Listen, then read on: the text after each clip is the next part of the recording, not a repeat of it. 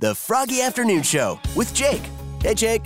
Here's your Froggy Afternoon Show recap for February 21st. In today's Wacky But True, a guy in China visited a police station to pay some traffic fines when he realized that he was out of cash. So the man rushed out to get money at a nearby bank, leaving behind his phone. Not sure if this guy would return. Police actually looked in the phone for some sort of ID and then found out that it actually belonged to another man who had just reported that his phone had been stolen. So the guy who had reported his phone stolen was waiting in the police area, filling out some paperwork when that first guy came back in to pay his fines, and then he was busted for that stolen phone.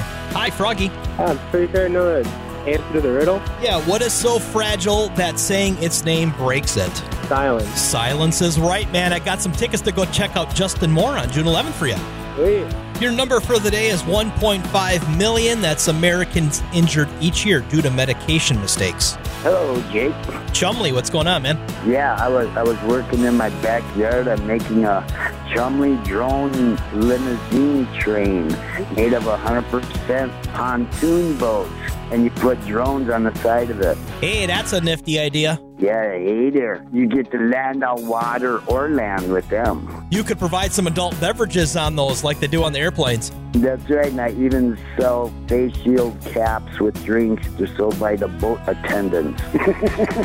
There's your Froggy Afternoon Show recap for February 21st. Join me tomorrow, 2 p.m. to 7 p.m. right here on Froggy.